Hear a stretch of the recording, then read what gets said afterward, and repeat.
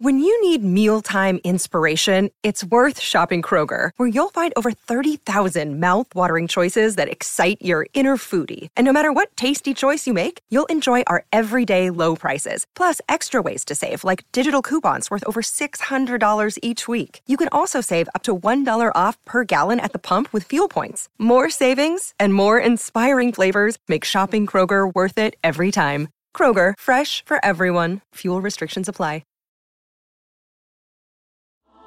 Today on the show, we continue to pitch HBO our incredible spin-off ideas, because we have so many. So many.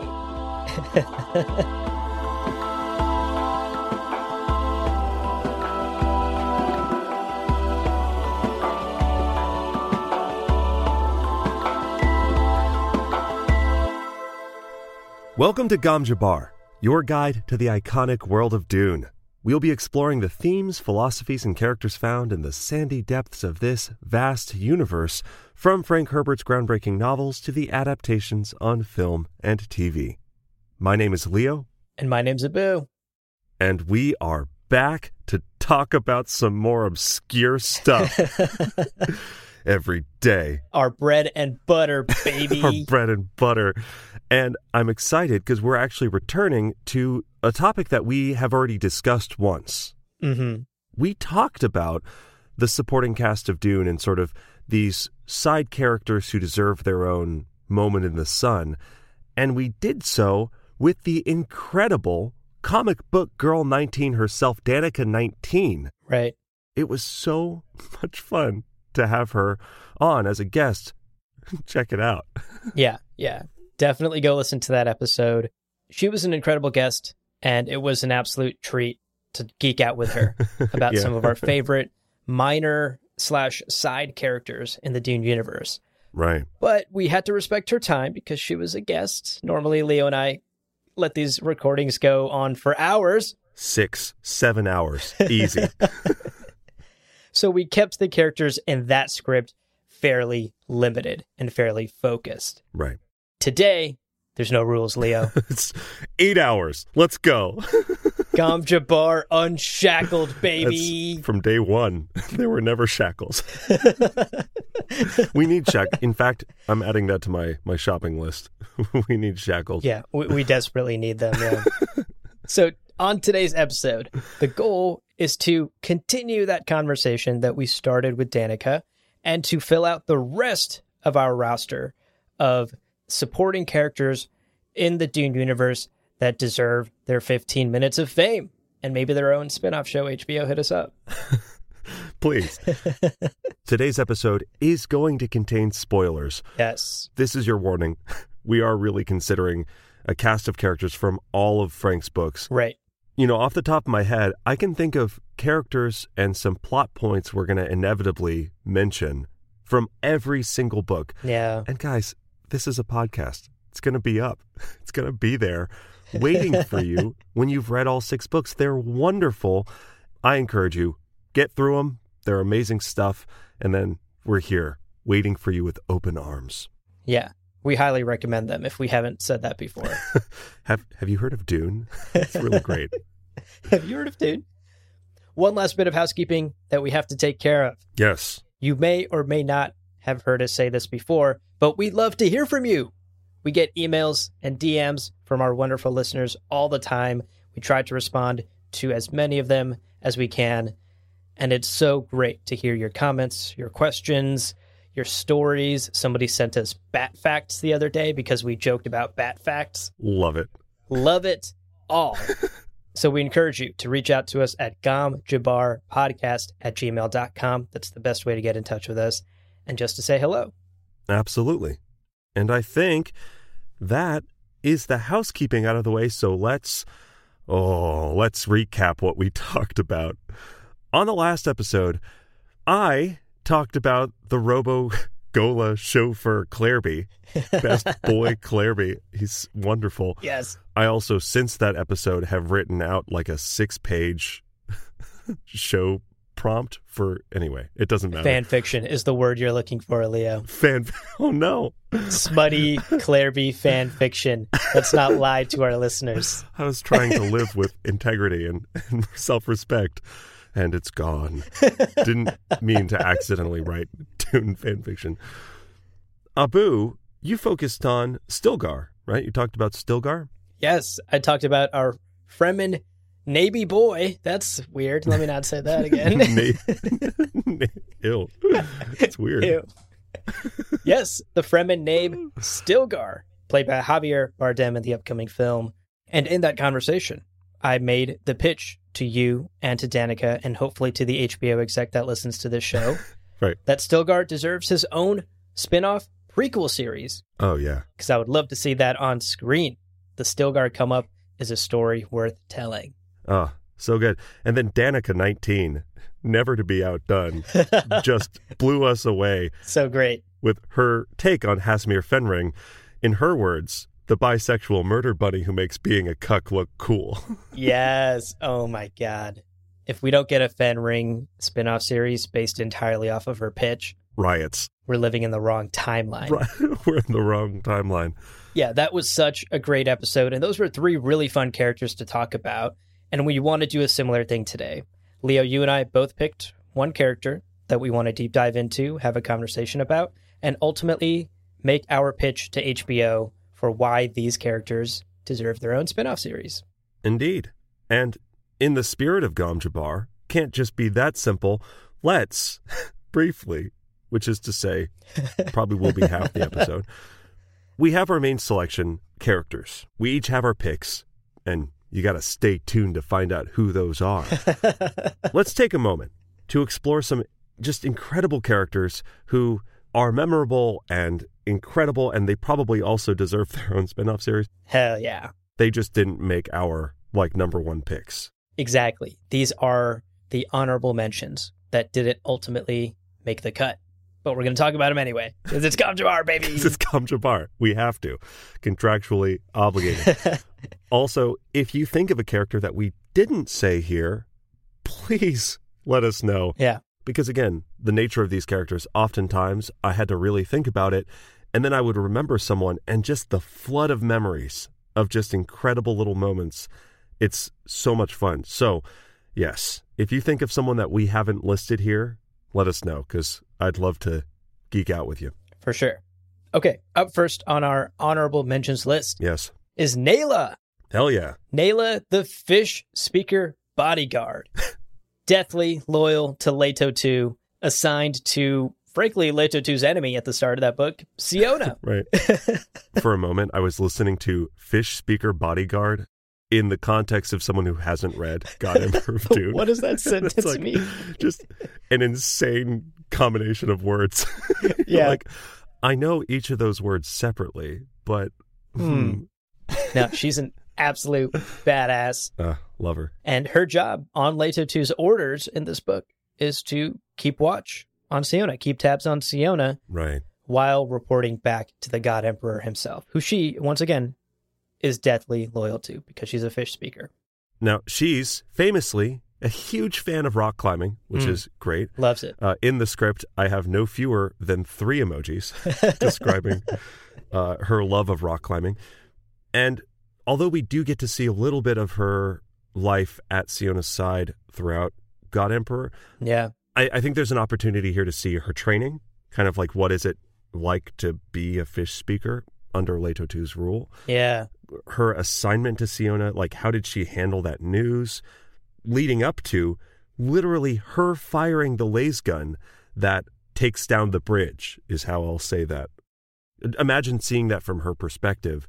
There's so much there.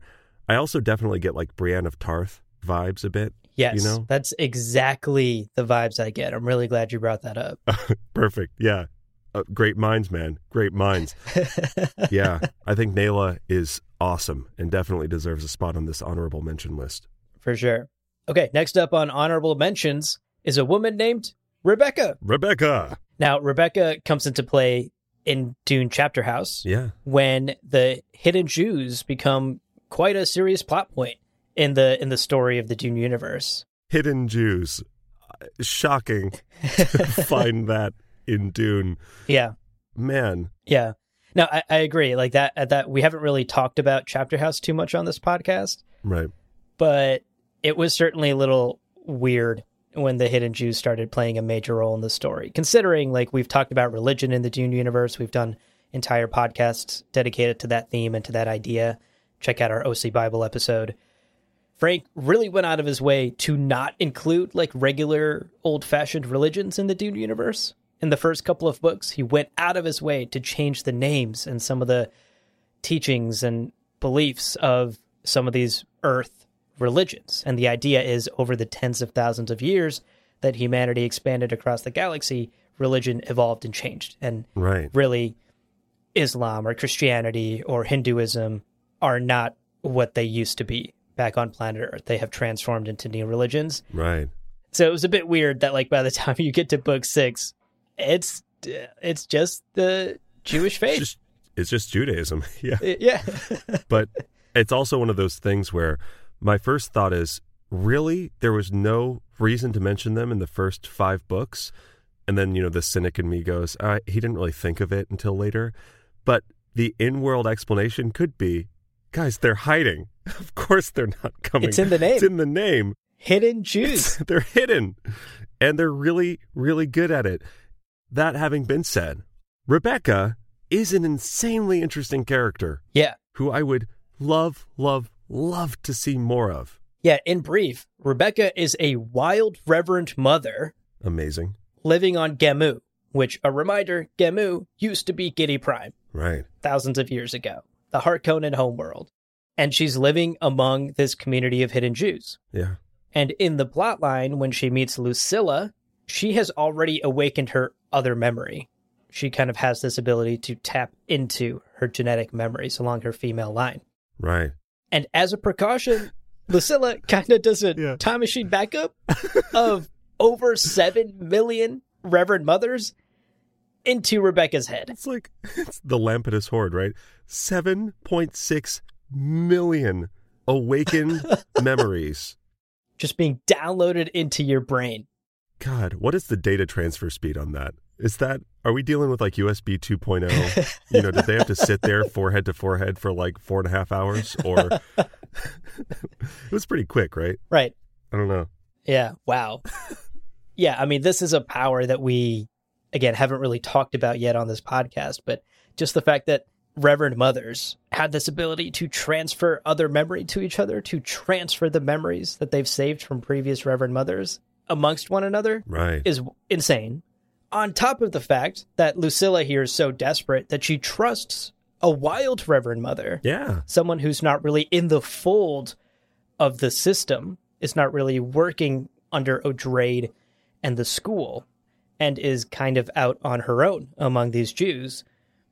That is a move of desperation on Lucilla's part. So Rebecca starts to suddenly play a key role here in the fight against the Honored Matres. Yeah, no kidding.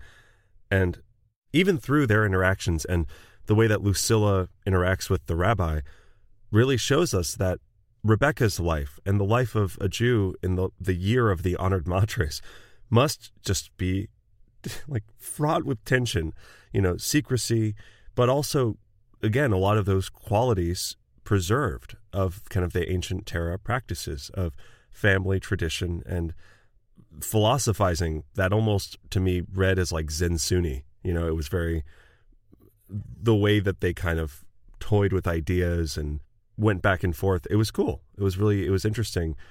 Combining all of that with the sci-fi elements of Dune, as few and far between as they are, this really would have the potential to be unlike any other show out there. Yeah. I was thinking about how to end the series, how to end Rebecca's show on HBO.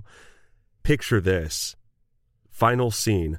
Rebecca meets Lucilla in their scene, and the final shot before credits roll is them touching foreheads with all of the implications that carries.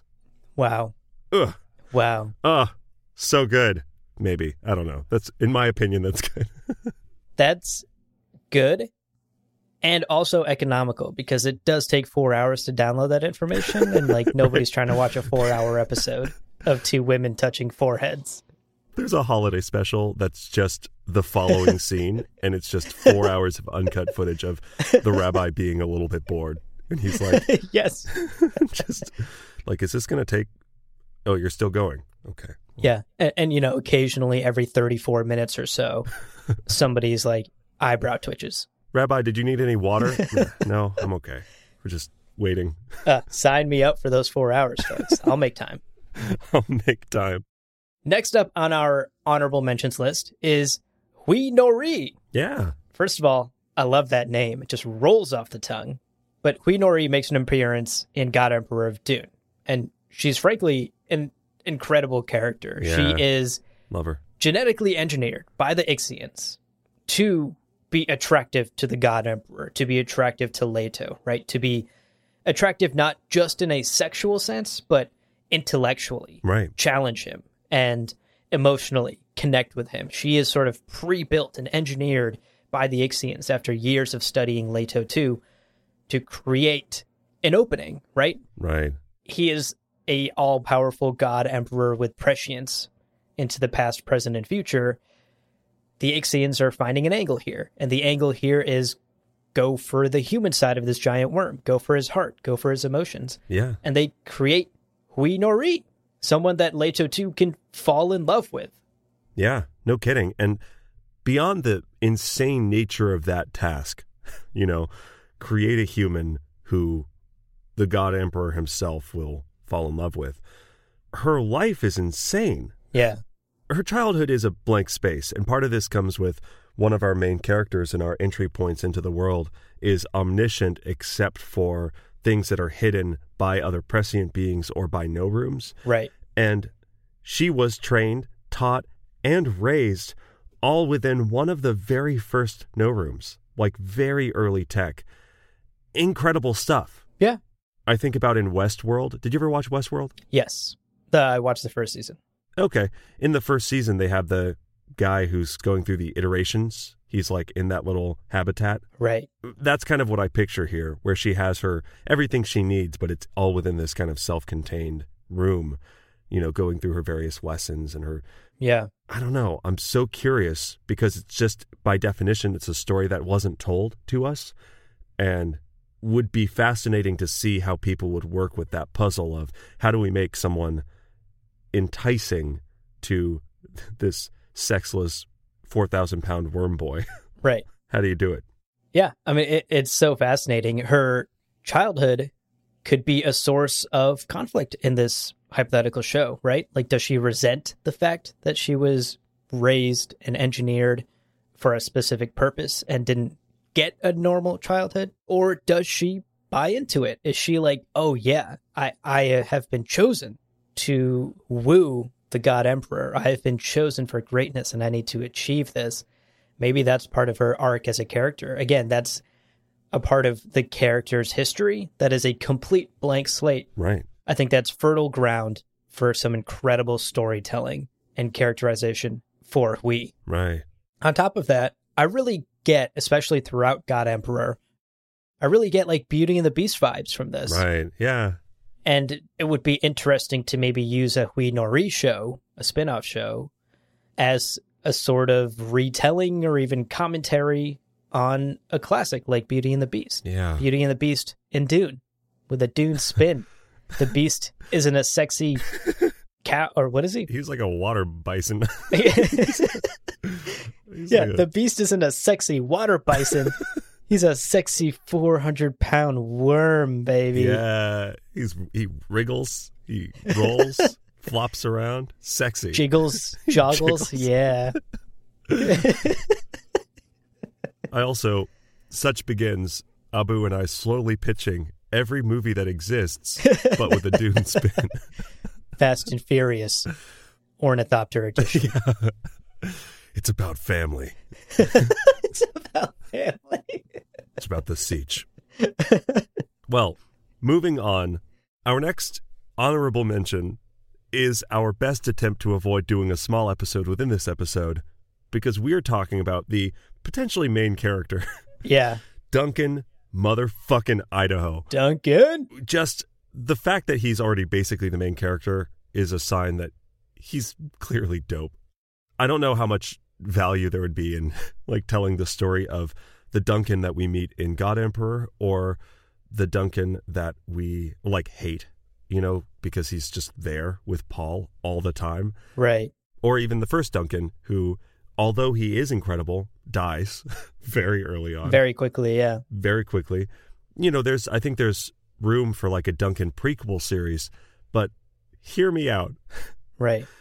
There are 1,000 Duncan Idaho Golas during Leto II's reign, right? Right. We know this. It's thousands of years. Right. And he kept killing him. He just kept running out. He was like, God, I got to go to the Tleilaxu store again and get another Duncan. So using the encyclopedia for reference, because the encyclopedia has a, frankly, baffling amount of information about Duncan Idaho, I've pulled a couple of examples from the encyclopedia of Duncan Golas that we didn't see, that we missed from the end of Children of Dune to the beginning of God Emperor of Dune. And these examples are, I'll let them speak for themselves, but I think they're pretty great. Yeah, I would agree. So the first Duncan example we have from the encyclopedia is Duncan, is this number or the year he was born? That's a great question. I think it's the year he was born. That makes sense, because 11,000. That's a lot of Duncans to get through. So the first example we have from the encyclopedia is the Duncan that was born in the year 11,099. This version of Duncan ended up falling in love with a Bene Gesserit of secret rank, and that title is usually given to Bene Gesserit who are deep undercover. Right. And this Duncan ends up becoming a leader of a militant group of Sardaukar. Okay. And together with the Sardaukar and the undercover Bene Gesserit, they sought to assassinate Leto II. Yeah. Classic Duncan move. Typical. They all eventually end up trying to do that. Yeah. This Duncan got really, really close. He brought an Ixian stone burner. Nearly worked on the dad. And a force of Sardaukar. Yeah. I mean, if we're talking insurance. Oh my God. That's a good package. So he brought this Ixian stone burner and Sardaukar to face off against Leto's forces. A big battle plays out, the Fremen versus the Sardaukar.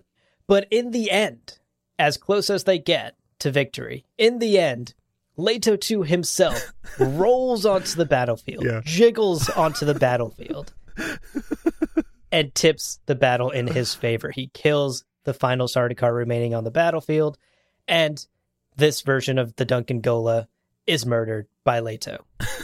A great attempt, got real close. A stone burner and an undercover Bene Gesserit were involved. Oh my God. But in the end, this Duncan also failed. Also, the getting the stone burner from the Ixians without Leto II noticing, you know, the number of no ships and having to have the guild steersman with you all the time and cleaning up their mess. There's so many elements of that story that are so rich. Right. So much maneuvering happening here. Yeah. Not to mention a love story with an undercover Bene Gesserit. It's great. This is ripe for storytelling. And then it ends with a floppy worm boy just massacring the forces. It's so good. And really, I think would make a fantastic, hour-long entry into this kind of anthology miniseries, right? Yeah. Just a one-off. Doesn't end well for the protagonist, Duncan, who gets squished by a worm. But, you know, it's got its ups and downs. It's good.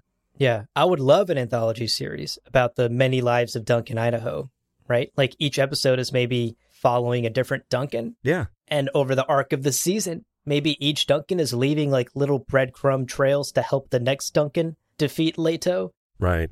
And, you know, the idea over the course of the season is we eventually lead up to God Emperor of Dune and the final Duncan, and he finally has all the tools he needs to achieve victory against Leto II. That would be cool to create this connective tissue between all the Duncans' lives. They're helping each other, leaving clues and hints and details for the next Duncan to pick up on and use to try and defeat Leto. That'd be so good. That would be such a cool 8-part series that ends right where God Emperor of Dune begins. So good. And also, you know, hear me out, episode starts the same way every time of Duncan waking up and coming out of a vat. Yeah. Very Neo in the Matrix. do we want to show an axolotl tank? Maybe this is day 2 out of the vat and he's in bed. Yes. To avoid having to show Tleilaxu tech. Also using Denis Villeneuve's casting, who wouldn't want to see Jason Momoa for like 8 more episodes? This is great. Right. Works for everyone. Yeah. The undeniably funniest episode of that anthology series would be the next Duncan Gola that we're going to talk about. This next Duncan Gola is nearly unbelievable, but it's so funny. Clumsy Duncan. Born in 12,280.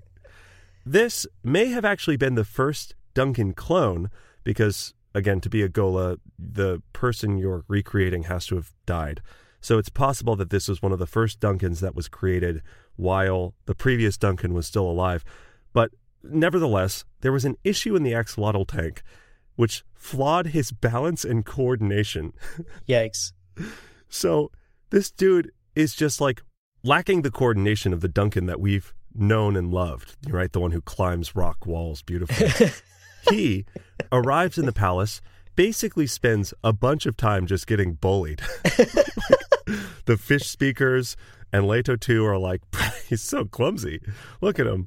So in addition to the normal trauma of like, I'm how many Duncans in? Why am I being brought back, right? All the stuff that we see in God Emperor of Dune. Plus just constantly people laughing because you're clumsy. Tragic. Sad. But then, I almost feel bad. I'm like, I feel bad for clumsy Duncan, but he's so clumsy. He decides, finally, enough is enough. I'm angry. I'm going to put an end to this, right? He comes to the classic Duncan decision of, I've got to kill Leto 2. He goes to an arms room, grabs a bomb, and then moves to use it to kill Leto, but is too clumsy to throw it. Whoops. Drops it and blows himself up. Didn't see that banana peel in my way. It's like, God, the idea of clumsy Duncan getting angry and then just being too clumsy to execute. Oh, man. Oh. Now, another very short-lived Duncan, since we're talking about short-lived Duncans in the history of Duncan Idahos, right, is the one that was born in 12,122. And this was a unique Duncan. Yeah. Because it was the only Duncan Idaho that the Tleilaxu delivered as a woman. Yeah. A female Duncan Idaho Gola. Yeah. And the Tleilaxu here hoped that just the raw sexual power of Duncan Idaho in his male form would translate to his female form and do what ultimately Hui Nori ends up doing in God Emperor of Dune and woo Leto to the God Emperor. Right. That doesn't happen. No. Because upon laying eyes on a female Duncan Idaho, Leto 2 immediately crushes her. Roll credits. I imagine this like sultry walk up, the really sensuous, nice music is playing, and then Leto 2 just looks up and like rages. The episode ends. Like, Moneo! Moneo's like, oh man, heck, damn it. I also do like the idea of an 8-episode miniseries where one of the episodes is like 13 minutes long. Something about that would be humorous to me. Or one of the episodes is just a montage of really short-lived Duncans. Right. Just kind of like a quick cut, flash cut montage of just a bunch of Duncans being born and dying very quickly under mysterious and silly circumstances. I mean, again, if we have clumsy Duncan and we've got like failed attempt to sexually woo Duncan, there are so many possibilities. Right. We could go. Those Tleilaxu are really shooting shots in the dark. So to find out the other ones would have been fun. What if there was just like a super tall Duncan? They're like, what if Duncan was 14 feet tall? Maybe that'll be enough. All right, let's round out this incredibly long honorable mentions section. Yes. This last one is quick, though, we promise, because we've already done an entire episode on him. Hey. Gurney Halleck. Yeah. So rather than repeat ourselves and talk all about Gurney Halleck again, as we could for another hour, just a friendly reminder, go check out that episode. It's a spoiler-free look at Gurney Halleck's life and legacy, whose story deserves to be told 100% via a spin-off TV show. So we're going to talk about the 2 characters that we've picked as the top of the pile characters who deserve their moment in the sun. But before we do that, we're going to take a quick break. So hang out. As soon as we're back, we're getting into those two characters that we think HBO would be a fool to ignore. Another day is here, and you're ready for it. What to wear? Check. Breakfast, lunch, and dinner? Check. Planning for what's next and how to save for it? That's where Bank of America can help. For your financial to-dos, Bank of America has experts ready to help get you closer to your goals. Get started at one of our local financial centers or 24/7 in our mobile banking app. Find a location near you at bankofamerica.com/talktous. What would you like the power to do? Mobile banking requires downloading the app and is only available for select devices. Message and data rates may apply. Bank of America N.A., member FDIC. Alrighty, welcome back. It is time, Leo. Yes. We've been talking about it and teasing it all episode long Yes. for our picks. Yes. So I picked Uh-huh. Princess Irulan as the supporting character that I think deserves her own show. So good. Yes. And look, I understand how it could be argued that Irulan is not a supporting character and she's actually part of the main cast. So maybe she doesn't fall under this umbrella. Yeah. Yeah, okay. But look, Right. sure, she is present through the first 3 novels, Right. but we barely learn anything about her. Right. And all she really does in every single one of those novels is play a supporting role, a literal supporting character. Yeah. And to really sort of hit this point home, in the encyclopedia, which is notorious for really going ham on lore and probably going into way too much detail, which we love, Yeah. the entry for Ekaz, a planet that is mentioned exactly once in the Dune saga, is literally larger than Irulan's entry. So I rest my case. I think her entry is about as long as the entry on spiced coffee. Like, Exactly. they did her dirty with the They encyclopedia. did her dirty, Yeah. which is why I think she deserves a show. Yeah. She deserves the spotlight. So I rest my case. Irulan is a supporting character, and she falls under the umbrella of today's episode. Also, we had a great listener suggestion from Brian Schomber. Right. He emailed us and wanted us to do an episode about Irulan. And because there isn't a whole lot to talk about with her, we figured this would be a great opportunity on today's episode to talk about her. Right. Okay, so who is Irulan? A quick refresher.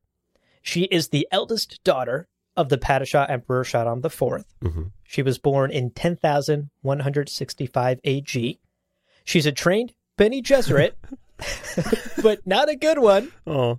A quote from the encyclopedia, from her very small entry in the encyclopedia, says, quote, suffering from peer pressures and her own intellectual inadequacies, she never excelled in either her courtly or Bene Gesserit studies. End quote. Such a clinical way of saying she just wasn't top of the class. Exactly. Yeah, she wasn't exactly the top 1% at the Bene Gesserit school. She was not graduating with honors. Which, like, to be fair, like, the top 1% in Dune is really fucking crazy. Like, Right. I don't know. I think we've said this in episodes in the past, but it's hard to judge Irulan because we're comparing her to the most powerful and intelligent people in the goddamn galaxy. Exactly. She's probably still, way up there. It's just sad to hear it put in such sad phrase. Right. Absolutely brutal terms here from the encyclopedia. Yeah. A little harsh. A little bit harsh. But unfortunately, Yeah. inadequacy seems to kind of be the theme of poor Irulan's life. Oh. As we know, by the time of Dune Messiah, she goes on to become the wife of the man that takes her father's throne, Paul Muad'Dib. That's a tough look. She then is never actually able to share his bed or gain his affection.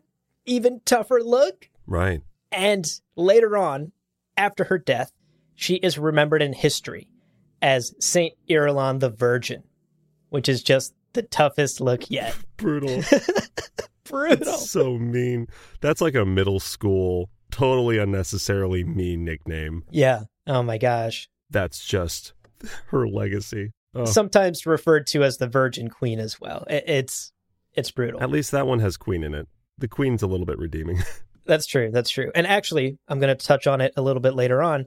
There's actually some positive connotations to these titles as well. So it's not all bad for Irulan. It's going to get better. Right. Now, having covered her inadequacies and the tough looks that she goes through during Dune and Dune Messiah, it's important to remember that Irulan did contribute to the universe and played a significant enough role to be included in its history. Yeah. A little background on her early years. From an early age, Irulan had this intense passion for writing. She kept a diary and a journal through her childhood and actually even continued that practice through her schooling at the Bene Gesserit Academy. Right. And as we know, she ends up chronicling much of Paul's life and sayings in a number of historical books and records that we as the reader read at the start of many chapters. Many of those little excerpts at the start of the chapters in Dune and Dune Messiah and the other books are written by Irulan. Yeah. I love them too. Those are great. Yeah. Poetic, beautiful, poignant. Exactly. Amazing. So she's a great writer, and it's been a passion of hers since childhood. She also, in Dune Messiah, serves on Paul's council. Yeah. So she's not doing nothing. She's helping run the Empire in her way. And there are moments where Paul values her judgment. Early on in Dune Messiah, there's a scene where the council is discussing whether they should move against the Carino house, against Irulan's father, and she brings up the fact that that might be a bad look for the Empire because some folks in the Empire are now looking back on Emperor Shaddam's rule with nostalgia. Right. And as Disney knows, you don't fuck with nostalgia. You just capitalize off of it. You just wring it dry for money constantly. So Irulan here is genuinely giving good advice to Paul as emperor. So she plays a role on the council as well. Again, you got to give credit where credit is due. She's not completely inept. Right. After Paul walks into the desert by the end of Dune Messiah and into Children of Dune, she continues to serve a similar role for Alia in helping rule the empires, assisting her, again, being that supporting character and doing what needs to be done on her council as an advisor. Right. And in addition to that, and probably more importantly than that, she helps raise Paul's twins. Yeah. Who now are orphans. And she genuinely grows to love both of them.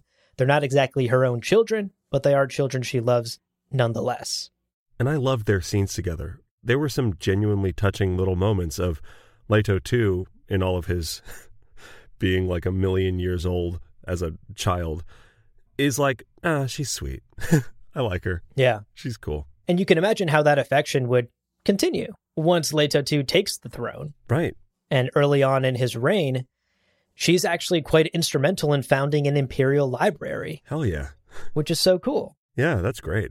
And she basically, after the events of Children of Dune and once Leto II starts his reign over the galaxy, she spends the rest of her life writing and editing, again, a number of those historical works that we end up reading across the many chapters in the Dune books. And she catalogs a time period in history that comes to be called the Age of Enlightenment. If you're interested in Irulan's writings and some of the specific books that she wrote and edited, as usual, the encyclopedia goes into incredible depth here that we're not going to get into now because that would take another hour and a half. Right. But if you're interested in some more details about her most famous works, definitely check that section out in the encyclopedia. Is that a separate section from her main section? It's like a subsection in Irulan's section. Okay. So to wrap up Irulan's life, she eventually, by the end of her life, returns to Wallach 9 and dies in relative obscurity, kind of quietly just passes away. And for 100 years, nobody really thinks about her. Until around a century after her death, many of her works are rediscovered, and this new wave of idealizing her begins. Idealizing the Virgin Queen. Right.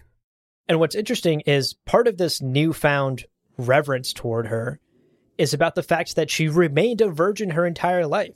She married Paul, never had children with him. After Paul's death, she just continued to serve on Alia's council and take care of Paul's children and never remarried for the rest of her life.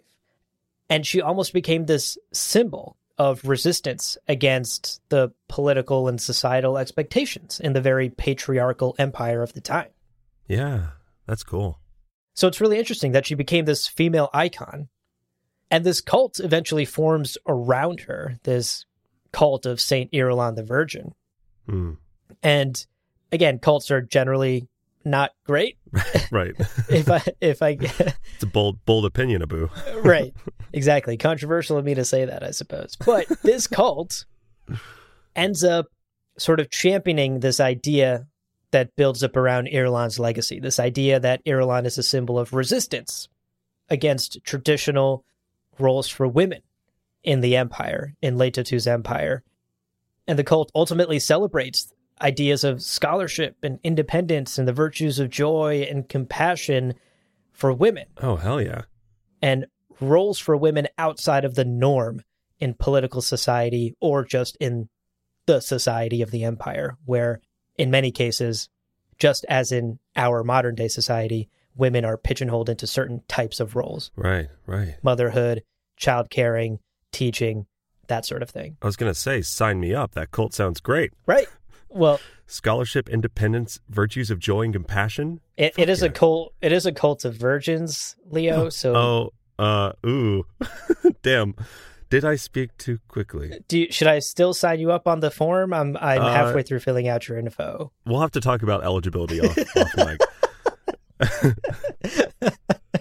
Fair enough. Look, like most cults, I'm sure most people are lying anyway. Listen, if I know anything about this world, no one is truthful on their cult application forms. Constant lies. Yeah. Right. 2 forms in this world that you always fudge. Your cult application form and your resume. That's just how the world works, folks. So that is Irulan's legacy. Yeah. And it's really cool to see that this character that at the start of this conversation, I was calling inadequate. Right. And the encyclopedia was dunking on. Right. Ends up being this symbol for something that is legitimately really cool. Yeah. Being this symbol for women across Leto's empire and beyond. A symbol of female independence. Which also speaks to the content of her writings, right? Yeah. We only see some of her work, but for all of the body of work that we don't see, that, they discover 100 years after her passing, you got to think about all those virtues of that cult of Irulan the Virgin. Well, her writing must have been speaking on to those things, scholarship, independence. That is wonderful. The idea of her having this life, which, let's be clear, was not ideal. Right. Not the best deal in the bargain bin. But she still was clearly intellectually dedicating herself to developing some ideas in a way that then resonated with people. It's incredible. It's amazing. Love it. Yeah. And it would make a really good TV show, I think. To kind of come full circle with my pitch here and to wrap up, why would this make a good TV show, Mr. HBO exec?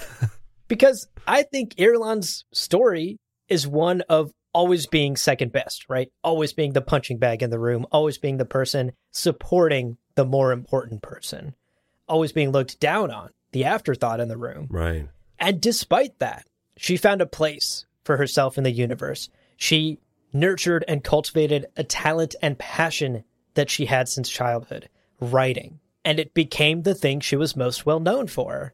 And I understand that watching someone get shit on by the Emperor in a couple of episodes and then 40 minutes of them sitting in a room quietly writing into a notebook. Right. Not the most thrilling of cinematic adventures to watch on screen. I understand that. But I think the themes are important to cover here. This idea that despite the hardships, and again, she's lives most of her life in palaces. Like, let's not overplay the fact that her life was hard. It wasn't. She lived in very big palaces around very powerful people and was rich most of her life. These aren't the giddy prime slave pits. These aren't the giddy prime slave pits, right? Right. But despite that, she was constantly looked down on, and she overcame that. And I think that would be a really, really interesting theme to explore through her as a character.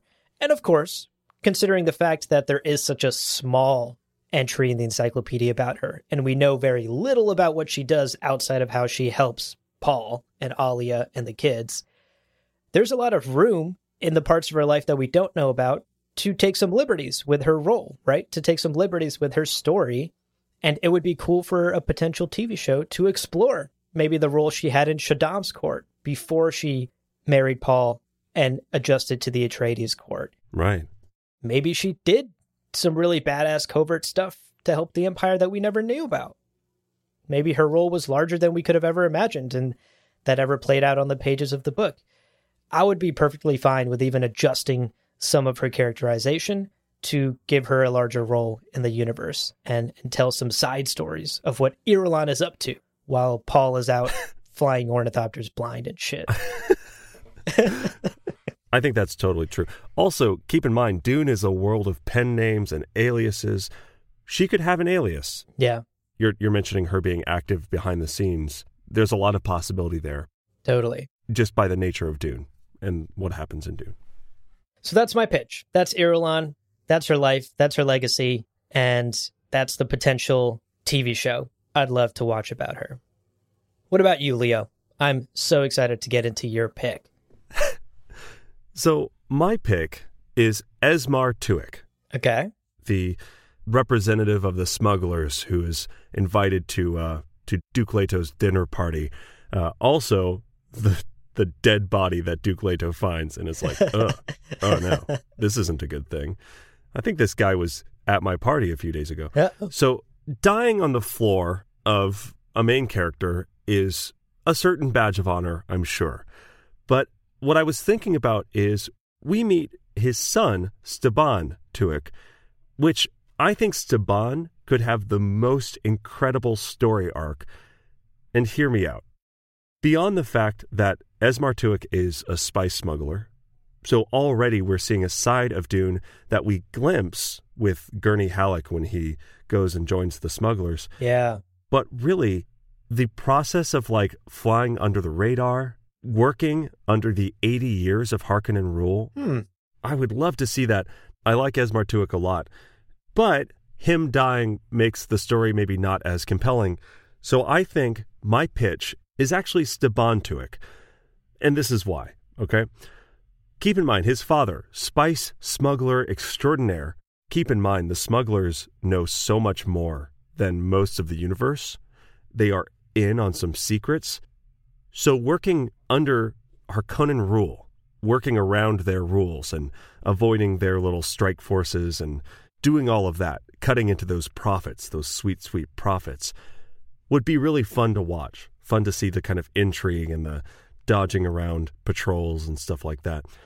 Steban's father was also, Esmar, was instrumental in the Atreides establishing their initial foothold in the business affairs of Arrakis, right? Like, he was at the dinner table. He's brought to the palace. This is a guy who can play both parts of the role of smuggler, right? He's a businessman, but he's also a rogue, a ne'er-do-well. Ne'er-do-well, yeah. A ne'er-do-well. How often do-well? Ne'er. That's a Gary Goldman joke, yeah. Gary Goldman. Oh my God, he's great. I love Gary Goldman. Oh, so funny. Anyway, yeah, he's a rough and tumble street dude, but he can also be at the table with the Duke of the Planet. So yeah, clearly a cool character. Now, after he is killed, Gurney spends 2 years with his son. Steban hangs out with Gurney Halleck for like 2 years. And although that's basically the last we hear of Steban Tuek, unfortunately, again, he's really a side character, we actually do meet a descendant of the Tueks in Heretics of Dune. Some of the specifics I've kind of forgotten, but the head priest who was replaced by a Tleilaxu face dancer is a descendant of the Tueks. So clearly, Steban, in addition to not dying on the pages of Dune, he clearly fucks, y'all. He has descendants. Wow. Thousands of years later. He fucks. That's some longevity. So anyway, focusing in on my HBO pitch, this is what I picture. We would follow a young Steban Tuek as he is raised by his father, and as he's learning his father's ways, his father's trade. You know, he's in the like smoky underground rooms, seeing these business dealings, seeing the smugglers do their work, right? We see him learning of the Fremen, right? Learn what so much of the universe doesn't know. We get to see him later in the season learn of his father's death at the hands of the Harkonnens, right?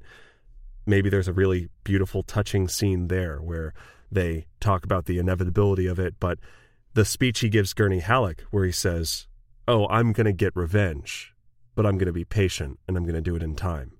Yeah. Incredible stuff. And to see the moment that he goes through that grief and gets to that place of, this is what I'm going to do, it would be incredible. And then just imagine him watching with potentially like a nihilistic satisfaction as Paul Muad'Dib Usul Atreides rises to power and fucking shits on the Harkonnens. Yeah. God, that must have been satisfying. And all of this, again, wraps, I think, fairly neatly into a show of secrets, of smuggling, politics, dodging political machines, all revolving around the Fremen, the avoiding the Harkonnens. And at the center of the schemes, we have Steban and his father Esmar. Yeah. And it would be so cool to explore those 2 years. Yeah. That Steban and Gurney are up to ne'er-doing well in the desert. Did Gurney teach him Balisat? Oh my gosh. I want to know. Like a Falcon and Winter Soldier, but a Atreides and Arrakis smuggler. And that was terrible. Tuick. Yeah, Tuick. Yeah. No, I like that. It's the buddy cop dynamic. Yeah. They're smuggling, they're plotting against the Harkonnens, and the show kind of writes itself. Like, the end goal, the season finale, is how they achieve revenge. Yeah. How they avenge the deaths of the men they loved. And then he leaves all of the fanfare of the Atreidian, celebration. Right. And he goes back to his little bedroom, and he's got a little hand drawing of his father, and he raises a final shot glass of spice liquor and goes, "To you, Pops," and drinks it down. Credits, directed by Dick Wolf, or whatever. Post-credit scene. He's just fucking out of his mind. He needs those ancestors 5,000 years later, folks. He's like, now that Atreides have control of Arrakis, it's time to have 1 million children. My other dream. My other dream. Listen, I'm sure he can get it. Yeah. But anyway, that's my pick. Again, we have a lot less about him on the pages, and a lot of this is understanding the sort of mechanisms that would be at play in his story, and also part of why I picked it, the mechanisms that are at play in some of my favorite TV series and HBO series. You've got the action, the fighting whenever they're caught by Harkonnen patrols, or you have the intrigue, the sexiness. He's got to make those 1 million kids. Come on, there's got to be like 14 sex scenes. It's going to be great. Yeah. Plus, you get the philosophizing, the poetry, the incredible electric dialogue between him and Gurney. Yeah. Are you kidding me? Amazing stuff. Amazing stuff. I think it would be so good. That'd be such a great show. And those are our 2 picks. 2 amazing shows. Yeah, I think so. So let's wrap up. Let's finish this off with kind of the same questions we had with Danica 19. Abu. Yeah. For Irulan, for the Virgin Queen, who would you cast in the leading role of the adaptation? I always dread this question because I'm never good at casting things. Yeah. People are really passionate about it, and I just don't know that many actors. Yeah. So I can never be like, oh, this person would be perfect for this hypothetical role. And the internet is always just like pitchforks at the ready if you have a bad casting opinion. Yeah, it's risky. But I did some casual Redditing, Googling, and I looked at some of the picks that other folks on the internet had chosen for a potential Irulan casting, because we still don't know who is going to play Irulan in the upcoming Dune film. But we know that she will likely be in the film because, again, she plays enough of a significant role in the first 3 books that it's almost required for her to be on screen. Right. Someone on Reddit said that Vanessa Kirby would be a good fit for the role. Wait, I have to... And okay. I did, again, I was like, I don't know who the fuck Vanessa Kirby is. Right. Let me Google this person. Right. And I was shocked to see that it's almost exactly what I imagine when I read the books. That's almost exactly how I picture Irulan. Yeah. Tall, blonde. She has this sort of natural, regal look to her. Because remember, she grows up in royal households. She is literally the eldest daughter of the Padishah Emperor, she's going to have that look about her. She's going to have that air of royalty. And based off of the pictures I found of Vanessa Kirby and her role in some other shows and movies, I think she fits the bill. You know, I had to look her up, but absolutely, 100% I agree. It really is classic Frank fashion. We don't get a ton of details about what people look like, but from the small details that are there, she's described as being, you know, beautiful. And I think blonde, that's such a good call. So what about you, Leo? Who would you want to play Esmar and or Steban Tuic in your show? Both of them. They look the same. No. Yeah, good question. And again, I suffer the same. I know so few actors. But thinking about this, I was trying to think of, like, who have I seen on screen who has that sort of clear command, control? He's got authority, but he's also got this sort of sexy, mysterious, plays the ne'er-do-well well, right? He's a good ne'er-do-well. And someone who came to mind is actually Pedro Pascal. Oh. I think Pedro Pascal. So Pedro Pascal is the... Mando! Yeah, the Mandalorian. And granted, Mandalorian as a role is fun for his kind of command of some on-screen timing, but doesn't give him a lot of room to flex as an actor. I think of him also as the Viper from... Game of Thrones. From Game of Thrones. Yeah. You know, competent, swashbuckling almost. And I think he would be a great Steban Tuic. Yeah, I think that's a great pick. I think Pedro Pascal has that perfect balance of rugged and handsome. He's right in between that, like perfectly balanced as all things should be for this role. And I think that's exactly what Steban Tuic needs to be. He's got to have some of that rugged handsomeness, but he's a smuggler out in the desert doing some hardcore desert smuggler shit. Right. So I think Pedro Pascal would actually be a really great fit. Hashtag hot smuggler shit. Exactly. That's what he does. It's a hot smuggler summer. I think that, like, when you watch interviews with Pedro, he's such a nice guy, and he's just, like, so relaxed. Yeah. He's got a charm to him, just kind of a goofy, silly charm. And I picture someone like Steban Tuic needing to be able to, like, diffuse tensions in a negotiation. For sure. Someone who could, like, say, hey, we're all a little bit on edge. Let's all put our slip tips away. Let's all sheathe our kinjals.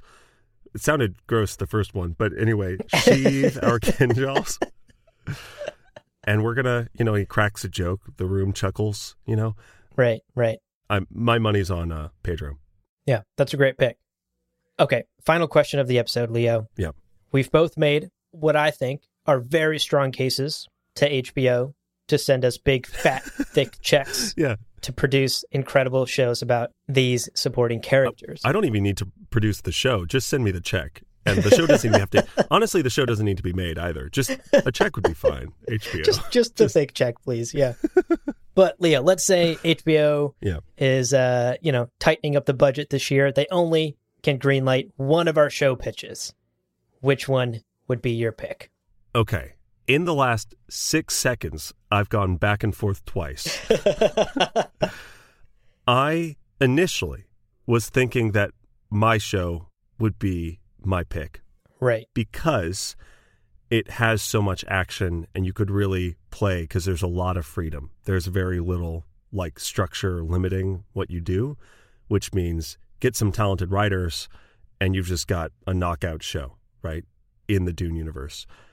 But I'm also thinking about, it's 2021 at the time of recording this episode.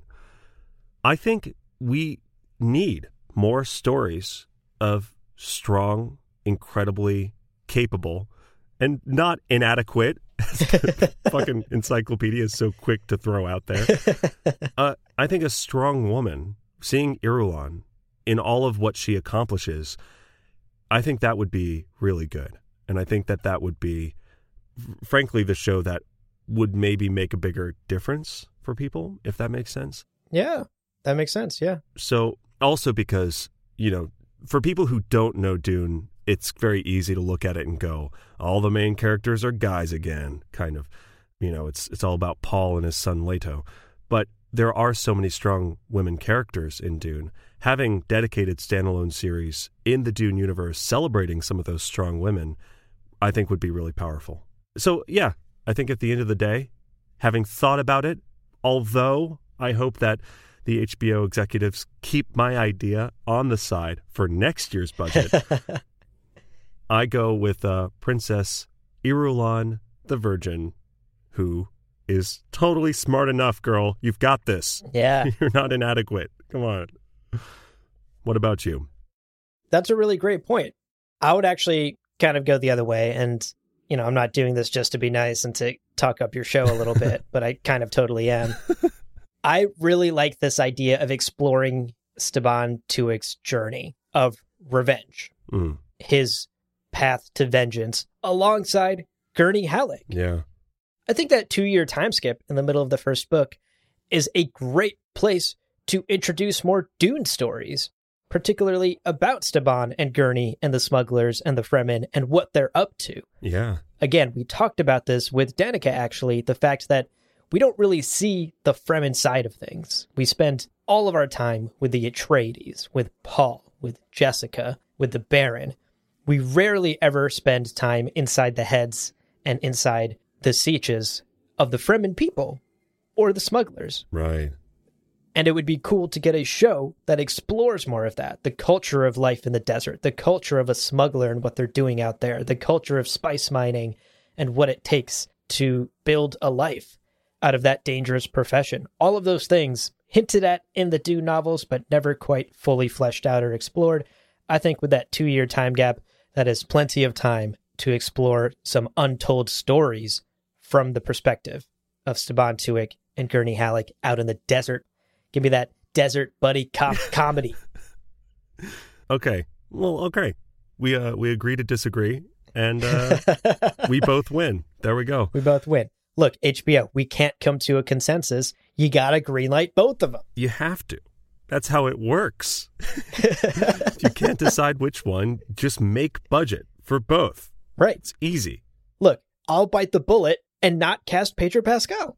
We'll find a lookalike. Or let's cast Pedro Pascal as Irulan and do it. And double dip. Yeah. And then Vanessa Kirby can play Steban. It'll be great. The HBO executives are like, but that's the same amount of money. What? You did it. You did it, kid. You made it confusing and still wrong. Yikes. That summarizes Gom Jabbar quite a bit.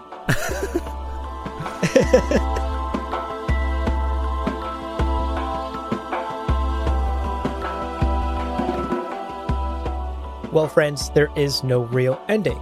It's just the place where you stop the recording. But this podcast is always one step beyond logic, so help spread the word of Muad'Dib and leave us a review on Apple Podcasts. And be sure to check out the other shows on the Lore Party Podcast Network on loreparty.com. You can also follow us on Twitter and Instagram at lore_party. Thank you so much for listening, and remember, he who controls the podcast controls the universe. We'll see you on the Golden Path.